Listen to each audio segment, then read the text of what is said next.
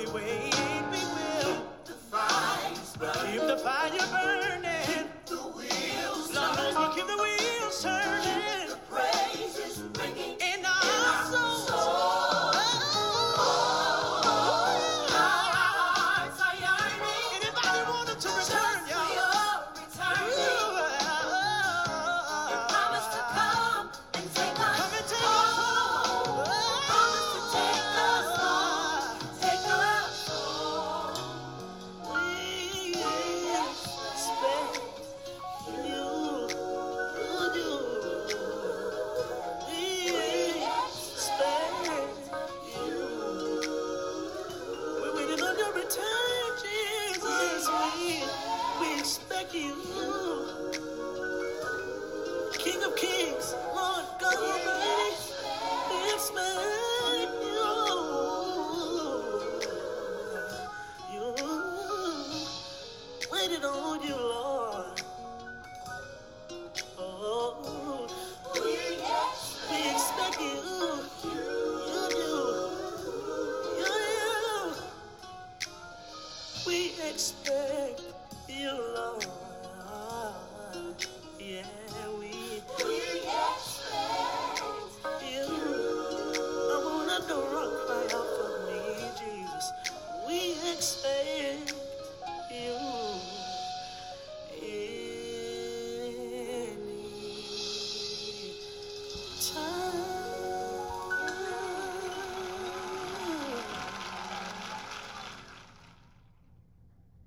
Good morning, good morning, good morning. James chapter 2, verses 14 through 16. Read, what good is it, my brothers and sisters, if someone claims to have faith but does not have works? Surely that faith cannot save. Excuse me. Surely that faith cannot save, can it? If a brother or sister is naked and lacks daily food, and one of you says to them, go in peace, keep warm, and eat your fill, and yet you do not supply their bodily needs, what is the good of that? So faith by itself, if it has no works, is dead. This scripture passage is a familiar one for any long-time churchgoer. You may have even found yourself saying to someone at one point in your life, faith without works is dead. Well, last night during Bible study, we sat with some serious questions. First being how we define faith and how we define works. It is important as Christians that we understand why we are Christians. It is because it may have been because we were just raised that way, or that's just how it's always been. Or is it because we know that there has been some miracles that God has allowed to happen in our lives, and whether we know the Bible front to back or not, we know there is a God. James causes us to sit with our understanding of faith. I know what Scripture says about faith, but what do you say about faith? Do we truly trust God with our everything? Do we believe that God has our best interest at heart? Are we able to believe without doubt? Can we honestly say that we have a type of crazy faith for God that we will allow God to direct our path? Or do we allow God to ride in the car with us and hope God stops us when we get ready to make a wrong turn? How do we define faith? But then we have to look at works. So as we're asking, what does our works look like? We were called to take a deep dive into our definition of works, and we have been moving properly within. Have we been moving properly within those works? Now, if you came to Bible study, you can get the full understanding of works, and is more than just blessing bags and handing out food, but works is doing your part to change the world, and faith is believing that God will step in for the miraculous sections that we can't touch. So I got to ask you again, how deep is our faith? Do we have the ability to believe God for the impossible in our situations? How about, can we begin to focus on works that are life-changing and not just fulfilling? So this week, pay attention to the things that you have gave up to God and the things that you hold on tight to. Be able to analyze what you truly leave in God's hands. Then pray for the strength to allow God to handle the things that we believe we should be handling. And when it comes to works, let us understand that we may not be able to change the whole world, but that we can change the places in which we have influence over. Let our works not be lazy and simple, but let us learn to have the ability to see the depths of what is around us and move when God says move. Begin to open our hearts and minds to God's plan for our lives. So maybe you are sitting and wondering, what could that possibly be? Or maybe you've also been in a position of consistently asking God, what is your plan for my life? Well, I'll give you a little wisdom, a little line from Frederick Buehler, who says, the place God calls you to is a place where your deep gladness and the world's deep hunger meets.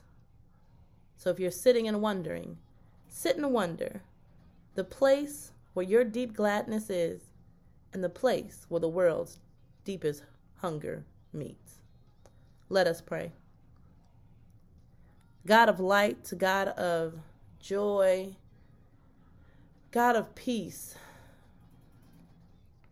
God, we come to you this morning, first of all, saying thank you. Thanking you for ears that can hear and voices that can speak. God, we just come thanking you for rising us up on this morning, being able to see and live out another day. God, we thank you for considering us to consistently move in your calling and move within your will. God, we just come to you this morning saying thank you. Now, God, we're coming and asking that there are some things in our lives that we keep holding on to, that we keep thinking that we can control it. But God, you have asked us on multiple times to turn it over to you. So God, whether it's faith of knowing something, whether it's belief that you're moving something around, or whether it's just trusting that you didn't do it before, but we believe that you can do it again. God, whatever it is that you know we need in this season during this time, God, we're asking for you to come through. We're asking you to come through to reveal. We're asking you to come through to speak, God. We're just asking you to move differently in our lives this week, God. We're asking you to speak, reveal, show, visualize. Let something manifest that we have sat and had faith for. God, show up in our lives. Don't be quietly stepping. Don't be standing behind us, but speak loudly, God, as we open our hearts and our ears to listen to you. Speak loudly, God, to direct us in the path of which you'd want us to go. Speak loudly, God, so that we don't have to guess, but God, we know exactly what it is that you have called us to, God. And then, God, allow us to move within our realm of influence. Allow us to do the works that we have the ability to do. And not just the simple works, God, but the works that are life-changing, the works that meet the depths of someone's needs, the works that meet the depths of people's wants, God, the works that take us out of our own comfort zone and allow us to sacrifice, but at the same time to have the confidence, God, that anything that you take away, God, you will replace double. So, God, we thank you for giving us the ability to stand in places. We thank you for giving us the ability to talk to people. God, we just thank you for allowing us to move within your kingdom and trusting us with your people. God, we just say thank you. Now, God, we know it's cold outside.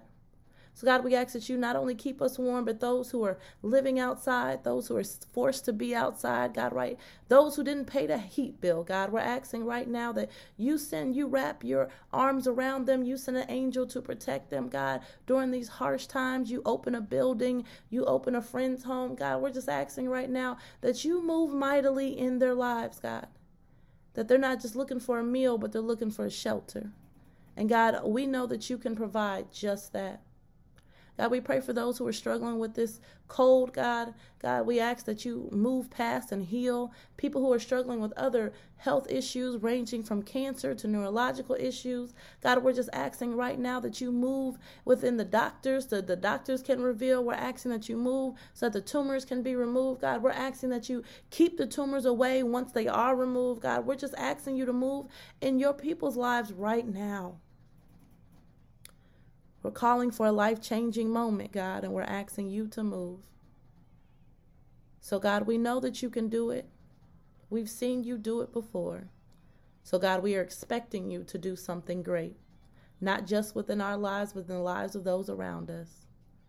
So, God, we thank you for this day and for every other day that you allow us to open our eyes and be awake. We praise you and we lift you up. For it is in your Son, Jesus' name, we pray.